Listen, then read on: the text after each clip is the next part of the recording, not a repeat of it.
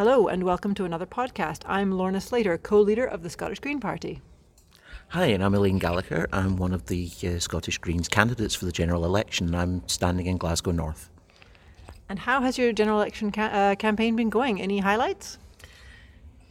Yeah, it's been lovely. I'm standing not specifically as a queer candidate, but I have a very large queer constituency in Glasgow North. The bookshop category has invited me to have an evening there with them. And it was great to have all of the different people who go to the bookshop coming in to ask questions and be really supportive. And on Twitter, there's been a couple of really, really lovely statements saying that they're so glad that I'm standing and giving hope for the fact that they've got somebody that they can vote for. That's wonderful. I'm also very glad that you're standing. Thank you so much for putting yourself out there and putting yourself forward for the party. I'm so proud of all of the women who've decided to do that for the Scottish Greens.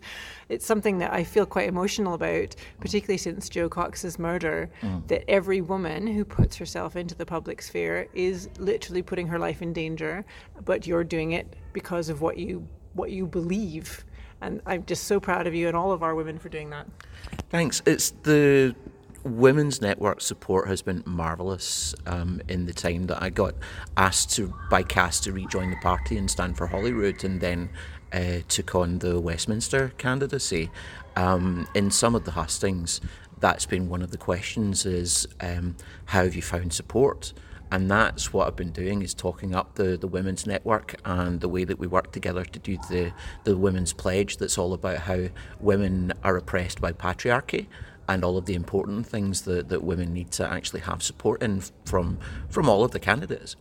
And a recognition about the intersectional nature of feminism, and that the things that really matter are, representation in politics, equal pay, that we recognize the intersectionality, and people like myself who are cis, straight, white, middle class women need to recognize our privilege within the feminist context and not act as if we're the default woman thing. So that's an exercise for us to recognize our privilege where we have it.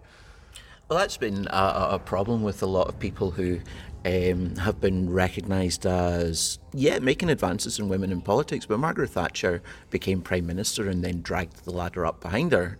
And so many other people want to do that too. So, race is an issue. Look at the abuse that Diane Abbott is taking all the time. Shocking. And then there's the attitudes to trans people, the problem that non-binary people are having in actually getting recognised as people in the first place, the religious issues. And then at the same time, there's the important issues that face everybody, like fair pay for equal work, and not to be patronised, and not to suffer assault, and all of those things. One of the things that I would love to do in the next year or so is to support women who have been, or support everybody who's suffered intimate partner abuse. And that's a project that I'll be taking on with the Women's Network, hopefully in the future. So. Brilliant. Well, I look forward to your work on that. That's, of course, a very important issue. So the main topic of our podcast today, we were going to talk about sustainable housing, which is something Elaine knows about that I know nothing at all about. So Elaine, where do we start? Tell me about sustainable housing. Well, if you go back to the very basics of what sustainability is, if you call something sustainable, then yes, it has to be environmentally friendly, but also it has to be socially supportive and economically viable. You have those three platforms, and once upon a time I was an environmental and sustainability consultant. I did a lot of work for people like RBS Group and BT and the Shell and who else?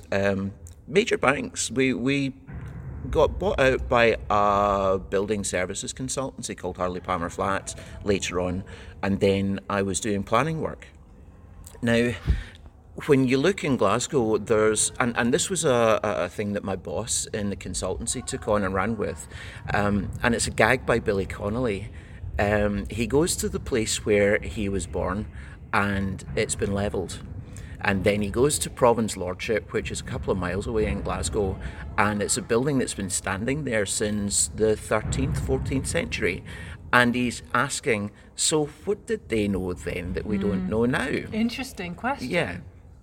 What did they know then that we don't know now? Well, one of the things that they were doing was building in more durable materials, and instead of demolishing buildings, they were refurbishing them. Province Lordship has been going through half a dozen different life cycles of different uses. Now it's a tourist information and historic centre. Once upon a time it might have been somebody's home, then before that it was somebody rich's home. So what you need to do if you're thinking about a building being sustainable is not just what's the embodied impact of it, how much embodied energy is going to take to get the materials there and put it up. It's also what's it going to be used for. Once upon a time I would be doing the BRE, the Building Research Establishment's environmental assessment method, BREEAM. And people sell buildings based on their BREEAM qualifications. And a lot of the time it's a box ticking exercise like everything else. Are we using recovered materials? Yes, we are. Do we have facilities for cyclists? Yes, we do. Bike parking and shower facilities? Yes, we do. Great, we get those tickets, the score adds up, and this is what it is. But if you're building halfway along the M8 and there's no actual access for bikes, it's 40 miles away from anybody who works there from where they live, nobody's going to actually cycle out along the M8 and make use of the bike facilities. For one thing, you don't deserve to have that ticket in that case. But the boxes just tick, so it adds up. It's a very, very blunt instrument.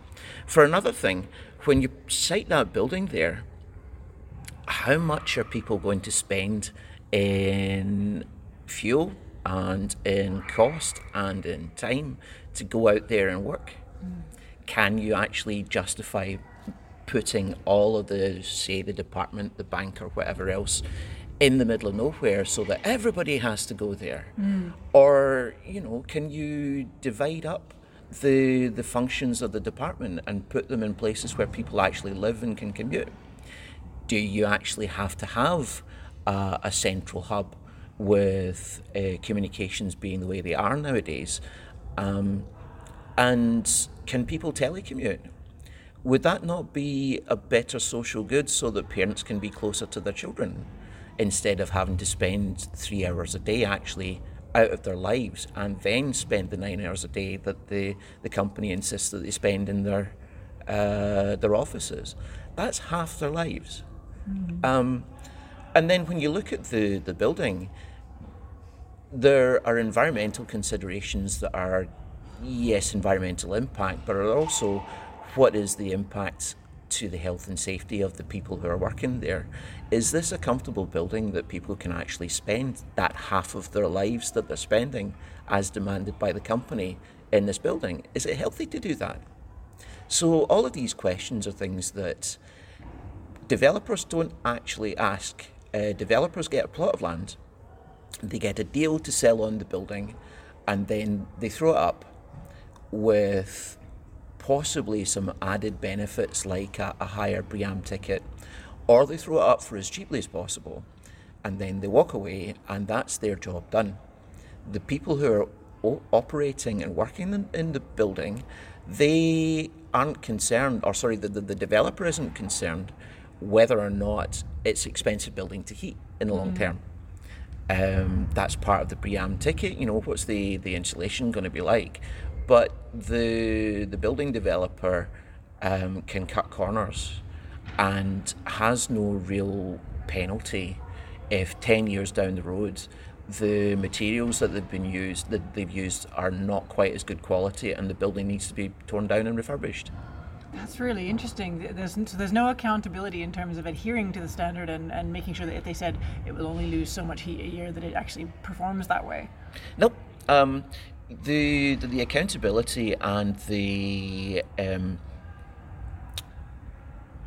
qualification to the standard are done by an external consultancy, and the evidence is all taken to the Building Research Establishment. But there's a game called cost engineering, where these are all of the things that are in the initial plan. The building might actually get a certification of some level. Then the building's built and the BRE consultant follows the construction of the building, but is also standing there watching as the developer says, well, that's going to cost a lot of money, let's not do it. And then how much does that shave off the BRE ticket? Is the bike rack that nobody's going to use cheaper than the recovered materials from demolition waste? Well, yes, it is. Does that get us the point? Yes, it does. Okay, we do that instead. So what would a functional system to fix this look like? I presume it would involve more regulation and more oversight, but what actually would that look like? What do we need? What we need is a planning system that is actually taking regard of the overall use and position of the building in society. Do we need that building? What's it going to do to the traffic patterns? Environmental impact assessments for planning do actually do this. But once again, the environmental impact assessment is very limited in scope to this is what the development is going to do right here, right now. The lifetime of the development, that's another part of the environmental impact assessment. But once again, big developers with big money can bring in expensive lawyers to bully a council through and push their development plan through until it's built. And there's not a lot that the people who are actually living there or the people 20 years down the line who are going to be using the building have actually a say in this. So the planning laws have to be more systematic. The council and the government, for all that we're actually the Greens are very much for as local government as possible. But at the same time, you need to actually empower the local government, because the planning laws for central government, if you've got a big development, that's say £70 million Tesco development or something, if the locals are saying, yes, this is going to negatively impact our society, our livability of our town and our traffic, then the next thing that happens is that the developer with huge amounts of money goes to their pals in Westminster and exerts political pressure. It was something I was talking about with Rosemary on a couple of podcasts ago, because she was talking about trying, as a local community activist, trying to fight against planning permissions. And we, the Greens, are particularly frustrated by the SNP Tory stitch-up on the planning bill, which removed or didn't enable the right of appeal of community groups. So the developer puts in a plan, the community objects, the developer just resubmits the plan, and they can on appeal. The community group doesn't have the same right. So how on earth are communities ever going to have a say in what happens to them when the developers are really prioritized? This is a problem that's happened in Glasgow. It's really a local issue around, for example, there's a green space in the middle of Kelvin Bridge that has been fought over between the community and the developers for ages. And yeah, the developer has money to throw into appeals, but the community doesn't. And it's all run by volunteers, presumably, community volunteer activists who have jobs and lives and kids and health issues and all the things that normal people have.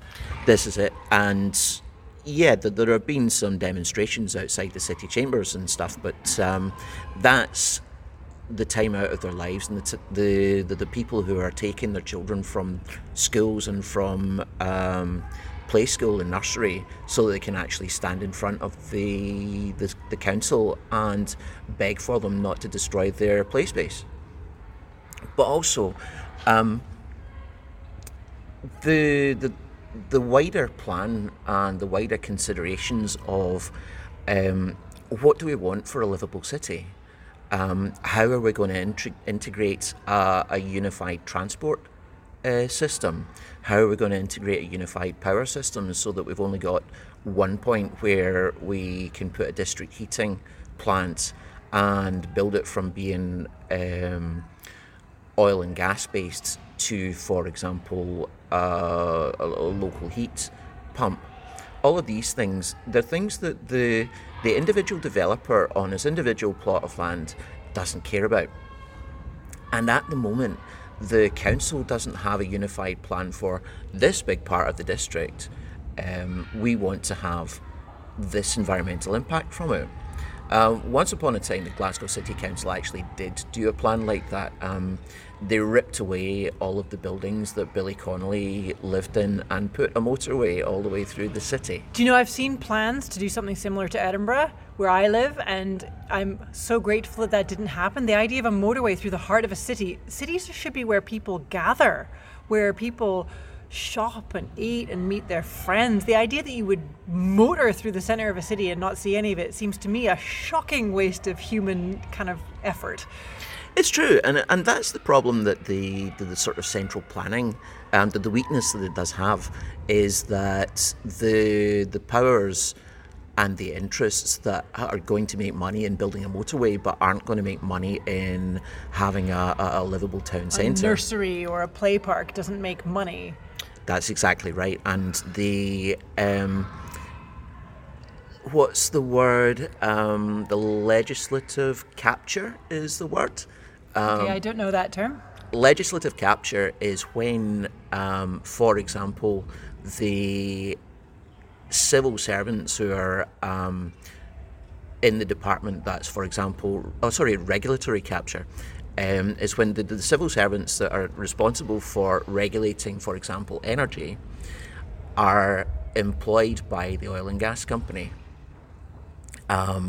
or it's not, or they're formally employed by the oil and gas company, or they go and work for the civil service and then go and get a job after that in the oil and gas company, and they all go to the same conventions and they all drink in the same cafes afterwards or eat at the same restaurants, and they're all best pals. So the interests of the interests that are being regulated are effectively running the regulators.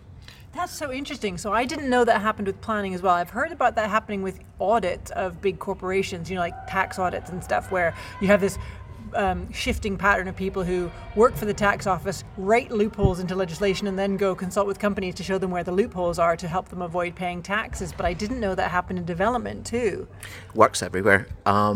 There's a lot of people in the energy regulation that have very strong links to energy companies, for example. Oil and gas specifically. It would be nicer if they had strong links to renewable energy, but that's not happening at the moment. And it's the same in transport planning. The problem is that this can go to the level of corruption.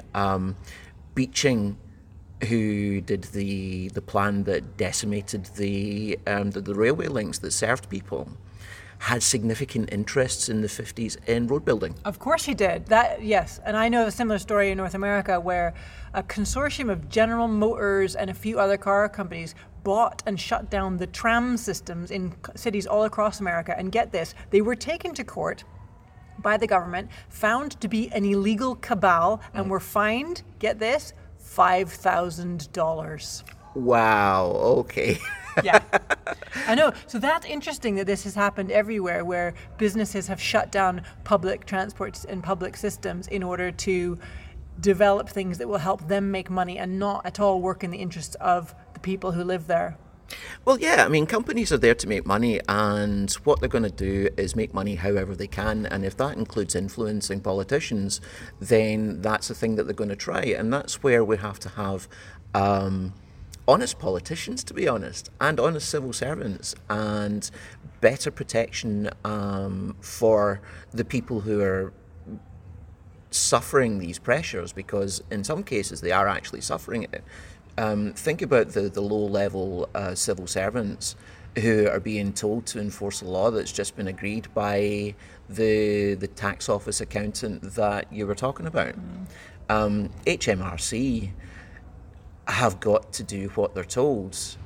The people who are actually chasing the tax evaders at the lowest level don't get to go and chase after the tax evaders that are, for example, Amazon, because they're not officially tax evaders.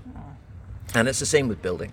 That's really interesting. So there's a couple of things that you've spoken about that I find really interesting that I want to ask a bit more about. And one of them is something that's very close to all of our green hearts, and this idea that so much of what happens in government at the moment is being done to people. There is not a buy-in, it seems to me, at any level of government about seriously getting people involved in what happens in their communities, allowing people real say.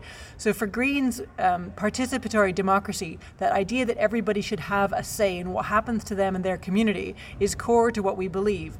But it seems to me so much of governments are desperate to do things to people, impose a motorway, impose a building, all these things. What are your views?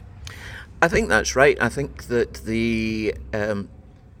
the system is kind of developed from historic privilege of all of the landowning class.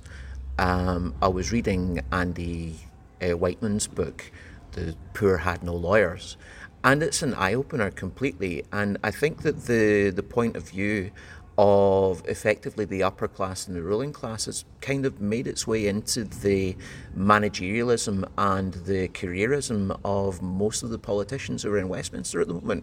And, that's why I'm actually standing, because I'm not one of those people, and I want to poke them in the ribs and get them to do their job.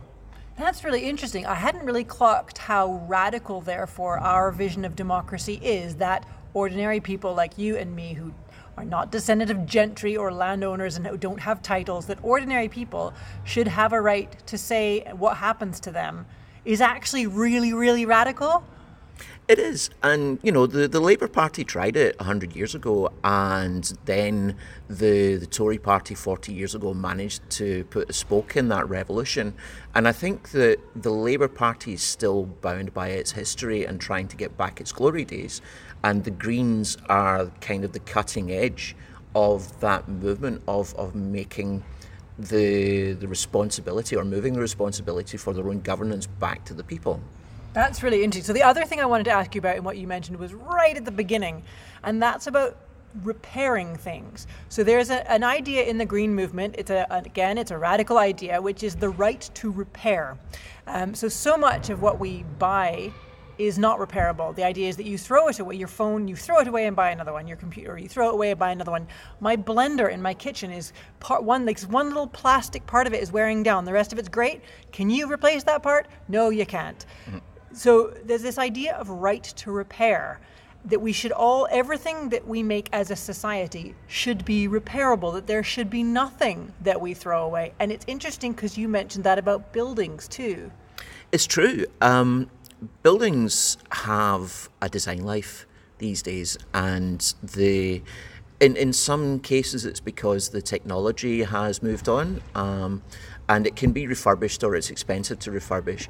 But also in some cases the material is just only so durable. Steel buildings in the 60s were made with plasterboard and chipboard that only lasts about 20 years. They were full of asbestos too. They were full of asbestos too, yeah. And, what they were doing was there was a demand for cheap buildings. Mm. People weren't willing to spend so much money. People who were willing to spend so much money were giving it to developers who were making an extra profit out of not giving them the quality that they needed. So there's a lot of buildings that were built in the 50s, post-war, 60s and 70s that are really, really shoddy. Mm. And nowadays designers design with an intentional life of, say, the Millennium Dome that was built to celebrate the turning of 1,000 years had a design life of 25. Wow. It's basically a tent. So there's something, I did an interview with ITV a couple of weeks ago, and it was an hour-long interview, so not everything that we spoke about made it to the final edit. And one of the things that I spoke about was this idea.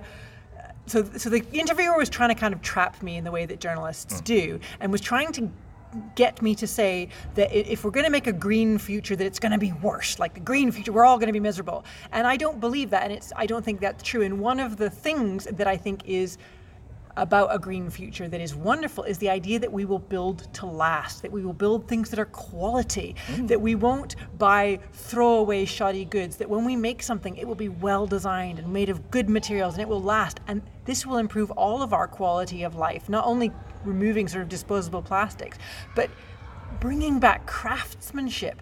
And if we're all working 4-day working week and not frantically rushing around, if we're talking about quality rather than quantity of goods, then craftsmanship, we can take time to make things and really enjoy them. And I think that that's a wonderful vision for the future. I think it's lovely too. My parents bought my bedroom furniture when I was 2, and I'm still sleeping in it. It's made out of Canadian maple, and yeah, it's absolutely beautiful. Yeah, it needs a wee bit of refurbishment, but it's solid wood. Right to repair. Yep. But the consumerism that's a major problem right now, that's driving things like the fast fashion industry, and the idea that in order to keep on making money, you have to keep on making things. That's the unsustainable economics of it. And in the building industry, an architect, for example, is designing a thing that will look pretty. The developer is making the thing to go up as quickly as possible and as cheaply as possible. And then they want to keep their jobs 20 years later, so they want to be able to actually rebuild on that plot. How much good is it going to do the dozens of developers and hundreds of architects when we've built a community and a town that is going to last for 150 years without needing refurbished? Where are the jobs going to go? So you have this kind of mentality in the developers and in the construction industry that, this is driving the design life of buildings, and the design life is short. But there's never any shortage of work to do. That's what drives me mad about that kind of question. Where are the jobs going to go? There's always plenty of work to do, from potholes in the road to teaching children to healthcare. There will always be a need to do work, and more creative work, more human-centric work. There's always jobs to do. It's just a question of how you move resources around to fund that. This has been a brilliant conversation. I think we could go on, but we probably need to wrap up. So I was going to ask you, Elaine, so we're both candidates on the Holyrood list for Holyrood 2021.